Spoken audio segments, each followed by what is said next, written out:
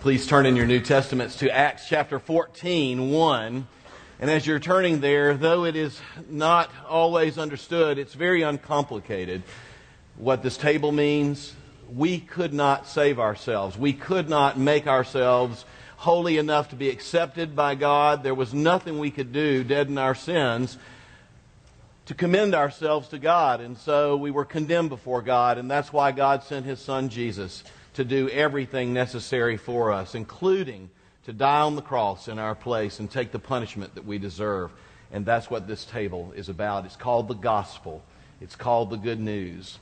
And we who have placed our faith in Him are forgiven forever. We are accepted now and tomorrow morning. We live under His smiles because of what He has done for us. Acts chapter 14, 1. Now at Iconium they entered together into the Jewish synagogue and spoke in such a way, the gospel, that great number of both Jews and Greeks believed. But the unbelieving Jews stirred up the Gentiles and poisoned their minds against the brothers. And so they remained for a long time, speaking boldly for the Lord, who bore witness to the word of His grace, granting signs and wonders to be done by their hands. But the people of the city were divided. Some sided with the Jews and some with the apostles. And when an attempt was made by both Gentiles and Jews with their rulers to mistreat them, the apostles, and to stone them, they learned of it, and they fled to Lystra and Derbe, cities of Lycaonia, and the surrounding country, and there they continued to preach the gospel. This is high drama. That's what this is. This is high drama. And sometimes I think we need to step back and ask ourselves a question like this. Why are passages like this in the Bible? These stories of the amazing power of the gospel and people coming to Christ, the opposition rising up. Incredible drama. What is God trying to teach us through this passage? Certainly He wants us to know the history of the expansion of the early church beyond Jerusalem, right? I mean, that's who Paul is. He's the apostle to the Gentiles. God wants us to see what actually happened, that indeed Christ is the Messiah, the one long awaited, who not only was crucified on a tree, took our curse, but is the one, as the apostles preached right there, who was raised from the dead and who has all authority and reigns at the right hand of God and can give salvation to anyone who puts their trust in Him. He is the one. And God wants us to see that when that message went out into the Roman Empire, people began to come to know Him.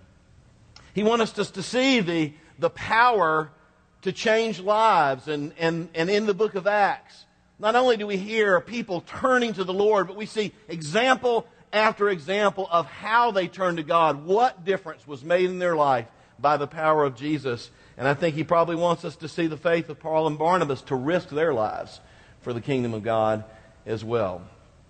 But that's not quite the question I want to get at this morning. I want to get at, what do we in our lives do with this passage?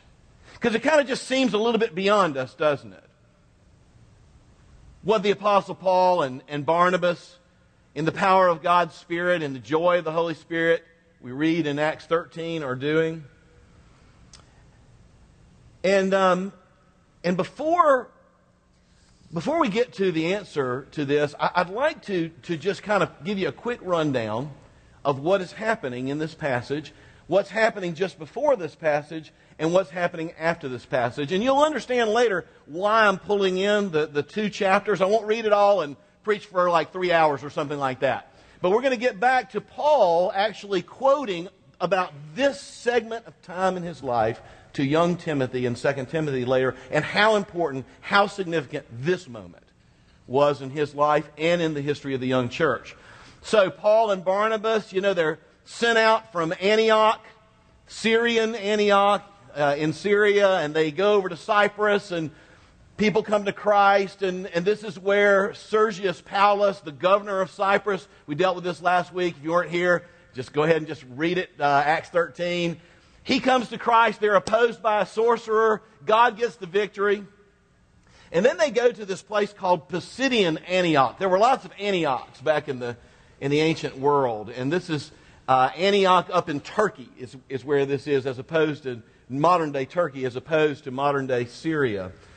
And so they're in Pisidian Antioch, and they begin to preach the gospel. And Acts 13 not only, talks about their preaching the gospel, it actually gives the sermon itself.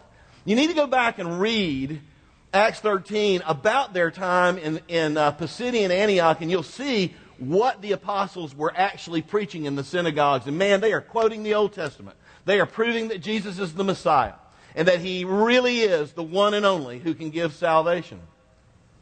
The problem is after lots of people started coming to know the Lord in Pisidian Antioch, both Jews and Gentiles, things got really stirred up, and the rulers got together along with the Jews that were upset and the Gentiles, and they literally expelled them from their region. That's a direct quote. So they go 60 miles down the road to this place called Iconium. This is in what's called the province of Galatia.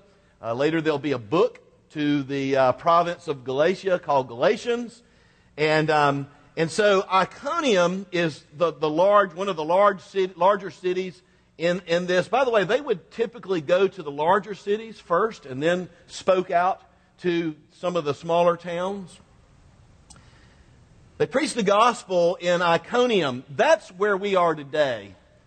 And they have to leave Iconium because they're going to get stoned, executed, killed for preaching the gospel. And so they leave Iconium and they go over to a city called Lystra.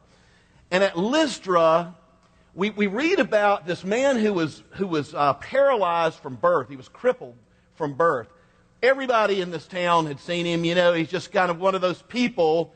These weren't major cities like we have today where you just know that guy's never walked before. And Paul, while he is preaching, stops, and the text says he intently looked at him and saw that he had the faith to become well, and said, "Get up." The guy who had never walked, jelly legs, never walked. And he got up, and he walked, and he was filled with joy. And people were so blown away by the power of the risen Christ to heal this man who had never walked, that in this particular city of Lystra, that was where one of the temples to the Greek god Zeus was. And they said, "You know what? We've never seen anything like this before. This is Zeus. Come down. This is God in the flesh." And they called Barnabas, the older one, Zeus, and they called Paul, because he was the messenger, Hermes. Remember, he's the messenger of the Greek gods. And so Paul's kind of the mouthpiece, and Barnabas was Zeus. And they tear their clothes because they're Jewish and they're Christian, and they don't want to put any gods before God, and they don't want any representation. They know we're not God. We're men like you. Let me tell you about God in the flesh. And they preach Christ, and just amazing amounts of people, Jews and Gentiles alike, turn to the grace of Jesus that comes through the cross. And then some of those folks that stirred it up followed them down. And then all of a sudden things begin to get stirred up in Lystra. And Paul is actually stoned. You know what I mean by stoned? That's like when they line you up and everybody gets to throw big rocks at you. It kind of knocks you out, but it just pummels you to death. It's a really bad way to die. And so they stoned him outside of the city, and they left him lying there. He was dead, right? No, he was not dead. They didn't stone Barnabas, Zeus, for some reason. They stoned Paul because he's the one talking. Paul gets up. I mean, can you just see how bruised and battered and cut and disoriented? He gets up. He hobbles back into the city. And the next day, they leave Lystra for a town called Derbe, and they began to preach the gospel. I mean, Paul is just, got bandages all over and bruised and battered, and he's just preaching the gospel. And they leave Derbe, same thing, not the stoning, but the same kind of, a lot of people coming to Christ, a lot of opposition to the gospel, and then they go back to where this whole thing got kicked off. Remember the other Antioch, the Antioch of Syria? It's kind of the church where there were all these preachers, and it was the church where the early church was moving in its center from Jerusalem to Antioch. And they go back and they tell all their friends in Antioch, this is what God is doing to open the hearts of the Gentiles to the gospel. Why was the church in Antioch so interested in that? Because remember, and if you don't remember, you can go back and read it, the Holy Spirit communicated to leaders in that church, set apart for me, Paul and Barnabas, to be sent out to the Gentiles. When they came back, man, the Roman Empire is suddenly bursting, at least these places, with new believers, new churches. But you know what's fascinating is before they get back to Antioch, are you ready for this? They went back to every one of those cities where they were hurt, beaten, stoned. Went back to every city to strengthen the believers in Christ. Now, what do we do with that? I mean, you live with a house with a little mailbox in front, and you go to school or you go to work, and, you like to watch football on Saturday, and, you like to get with your family, and this is and you love your church, and I mean, what do we do with all this? And is our answer, well, I'm just not Paul? I don't think so. The Holy Spirit did not put these 2 chapters in the Bible for you and I to simply say, well, I'm not Paul. No, I think we need to ask 2 questions of our lives this morning from this text, of your life. 2 questions that are answered in this text about your life. And the first one is, where's the drama? Where's the drama of your life? And the second one is, where's the high drama? The first question is, where's the drama? I'll tell you where the drama of life is for a believer. The drama of life is really starts or doesn't start with whether or not we care about people. The drama of life begins with us actually loving someone, actually touching them, actually opening our lives to them, actually being willing to be with them and to love them. And if you love people, and if you open your life to people and love them, I'm going to tell you something. If you do that, your life will never be boring. Never. The reason is that all people in this room and all people outside this room, all people have drama in their lives. Check. You got drama in your life. You got stuff happening in your life. You got people you're related to that have stuff happening in their lives. Yes, you do. And when you become connected and loved and interested in someone who has drama, you become a part of that drama. And your drama factor of your life ticks up. And I'm going to tell you something. There is more pain per square inch in our lives and the lives of people around us. Yes, even right here in South Madison County, than we would even care to admit. There is so much pain per square inch. And we need for people to care. There is a need for real person-to-person love. There is a need for Christ's love to actually be given to somebody in person. Now, it's an interesting fact of our society today that people have never been more entertained in their life and never been more bored. It's not that we don't have things to do. It's not that we don't have things to think about. It's not that we don't have things that come across our mind. No, we are bored because this is the call to love, not just observe. This isn't a call to virtual love. This is a call to bold, personal love and a transaction, incarnational, person to person, heart to heart, flesh to flesh, giving of love. Because I'm going to tell you, even enough love to walk across the street and get involved in someone's life just sets off a drama in your life. Even the willingness to walk across the classroom and talk to that person who is being left out begins a drama in your life. Or to walk down the hall in that office and begin to actually ask questions that really matter to that person sets off a drama in our lives. Because love touches real people. Love is dramatic. And if they reject, you're courageous, take a deep breath, jump into the deep end and actually try to love, attempt, and they reject you. There's drama in that too. There's just drama in ministry and in the willingness to actually care and the willingness to actually gauge. And our text basically says, you know what? We need to risk it.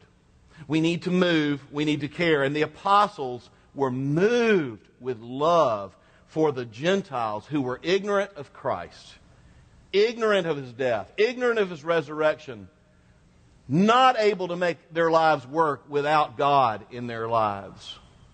Horrible darkness that they lived in. And the drama ticked up the minute they said, so let's go and touch them. Let's go to where they are and love them.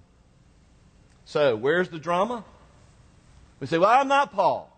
I see how dramatic this is, but I'm not Paul. No, I'm not Paul either. But if you care, and if you're willing to love in His name, your life will become more dramatic. But secondly is, where's the high drama? This text deals with the high drama. The high drama is when you decide, as you are loving people, to actually share the gospel with them. To actually bring the spiritual reality of the most divisive figure in all human history, named Jesus Christ, to their attention.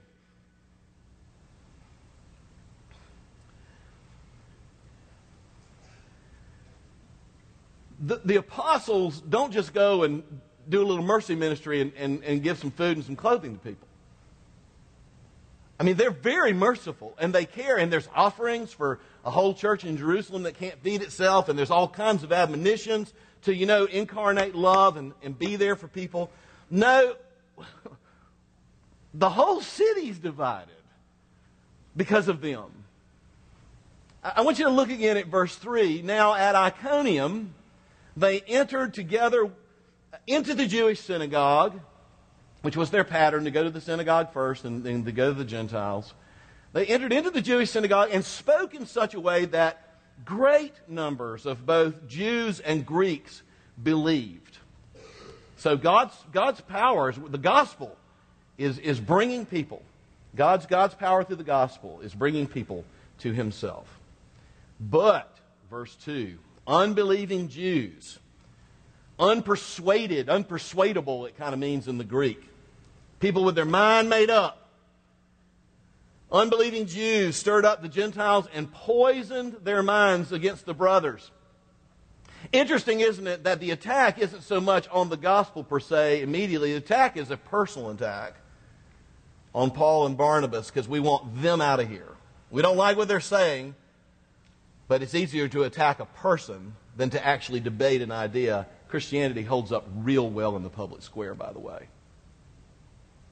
And the human heart actually has the law of God written on it and actually vibrates when you talk about sin and repentance and the wonder of the cross. So we're not just debating whether Jesus is the Messiah. We are stirring up and poisoning people against Paul and against Barnabas. So, verse 3, they remained for a long time. You got to love that. They didn't just get out of town.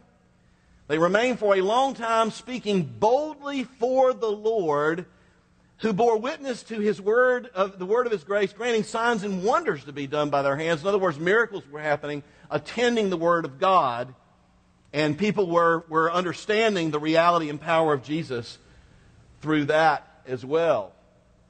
Incidentally, we have a tremendous healing ministry in this church.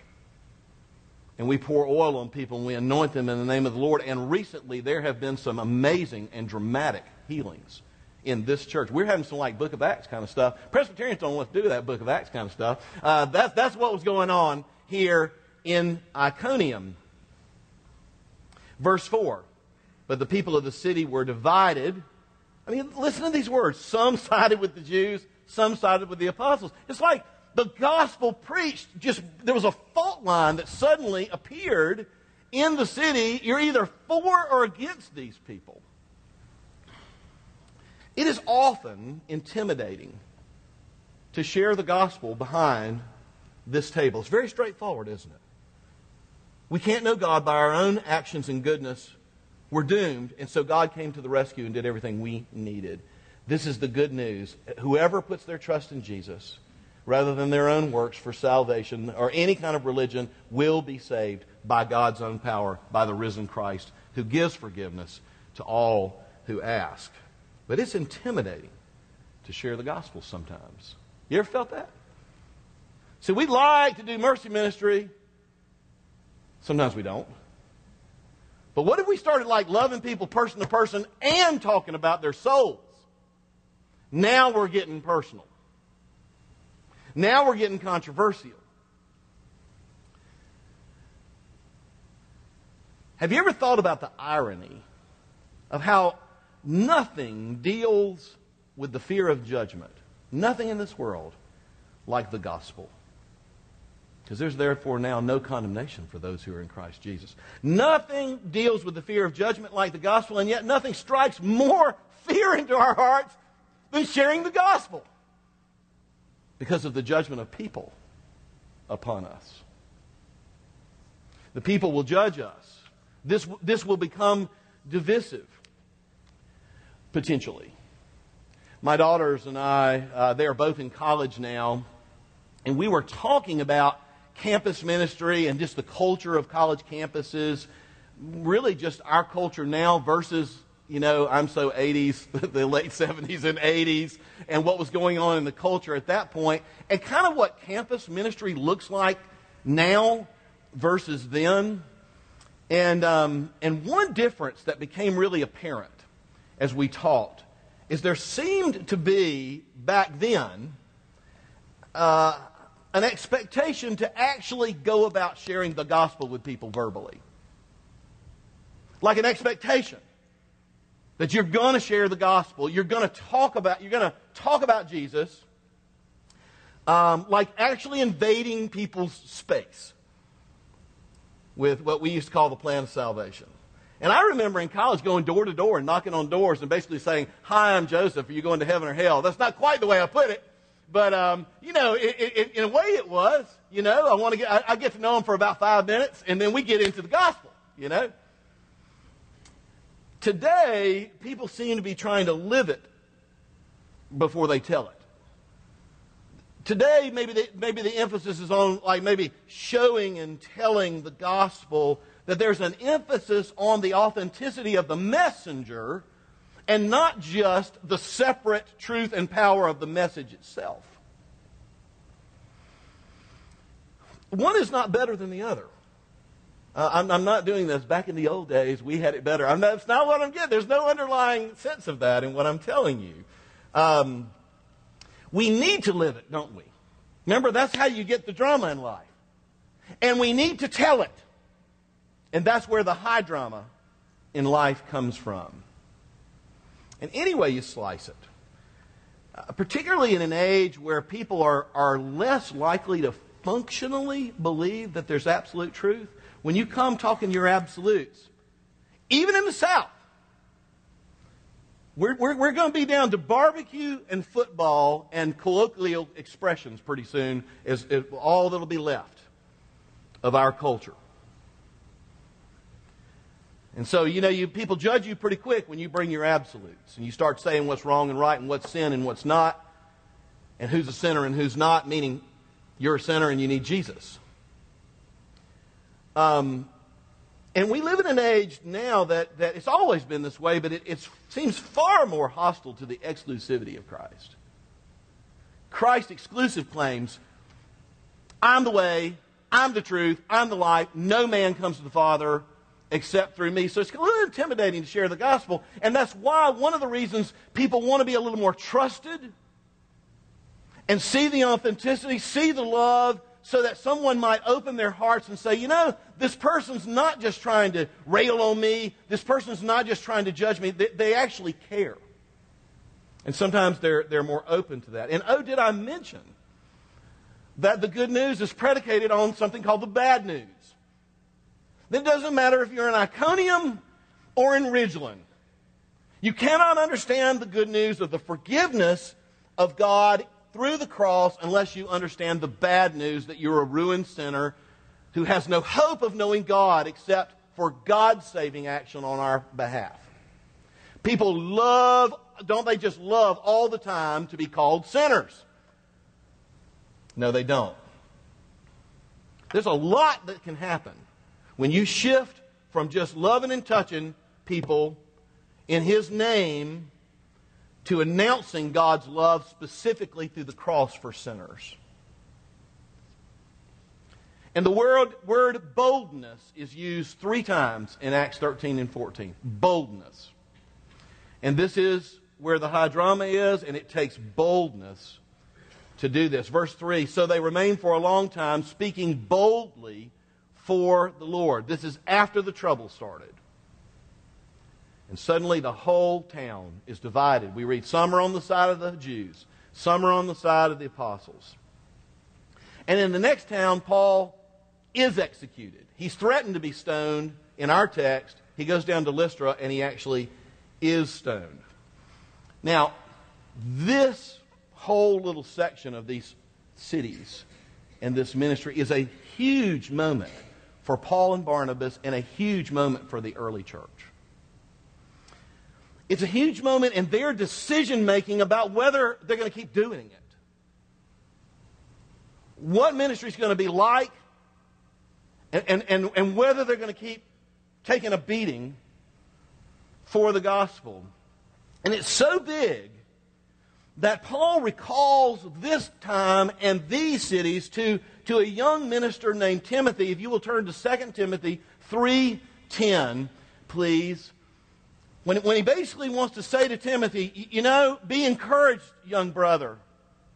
Be courageous. Have faith. Believe in the gospel. You know what section of time he goes back to in his own life? He goes back to Iconium and Lystra and Derbe. 2 Timothy 3:10, you, however, have followed my teaching. He's Timothy's mentor. You, however, have followed my teaching, my conduct, my aim in life, my faith, my patience, my love, and my steadfastness. My persecutions and my sufferings that happened to me at Antioch, at Iconium, and Lystra. Do you see that?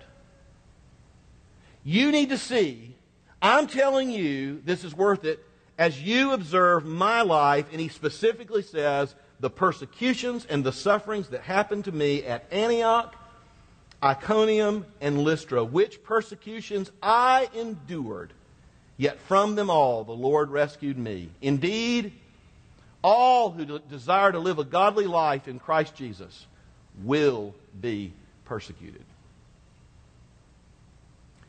So you want to share the gospel? Yes, you do. Let me answer that for you. Yes, you do, because what we read in the midst of all this high drama are hundreds of people coming to know Christ. Hundreds of people delivered from the domain of darkness, delivered from hell, delivered from futility, into love, into relationship, into being sons and daughters of God, into the power and nearness of the Holy Spirit, into the true meaning of life that God came to give us and to reconcile us to. Yes, you do want to share the gospel. It's amazing how many people that God is saving, and He still does. Because the gospel is still the power of God unto salvation to all who believe, first to the Jew and then to the Greek or the Gentile. And even though some people will reject the gospel, they're not rejecting you per se. You feel that way. Some people might just kind of duck out on you in a southern kind of way. And then, if you're in a country like Pakistan, they might want to kill you. Which I read a story, I don't have time to read, about a gal who's in prison, separated from her children because it was said that she offended the Holy Prophet. And she didn't. And I'm very amazed with those people who are threatening their life, like Paul, today, who just keep on sharing the gospel. Because life and death and salvation is actually meaningful to them, and they actually love even to the threat of death. But many will believe through you. Because not you. It's the gospel. It's the love of God through you, the authenticity that God brings, the reality that they feel and touch, and the actual gospel that saves. I want to close by reading a quote from a young theologian named Scott Frady, who put it this way: Paul and Barnabas persevered because their hearts were captured by the glory of the gospel. They knew Jesus was the risen Son of God and fulfilled the promises to Israel and to the world. They knew He offered forgiveness and freedom and newness of life. And when we see the gospel as precious, and we see God as our infinite treasure, then we also can do bold things and speak truth without regard to our own comfort when the gospel becomes more precious. When we see the gospel as something nice but not something central, we will not speak out. When we love Jesus more than we fear people, we will speak out. It's real simple, isn't it? The drama is in opening our lives to others and loving and serving them. The high drama is in showing and telling the gospel. Let's pray together. Lord, as we move toward your table of grace, help us to ask ourselves how precious the gospel is to us. Help us to reflect on your power that has, as we have put our trust in you, that has actually saved us. And how meaningful and how precious and beautiful that is.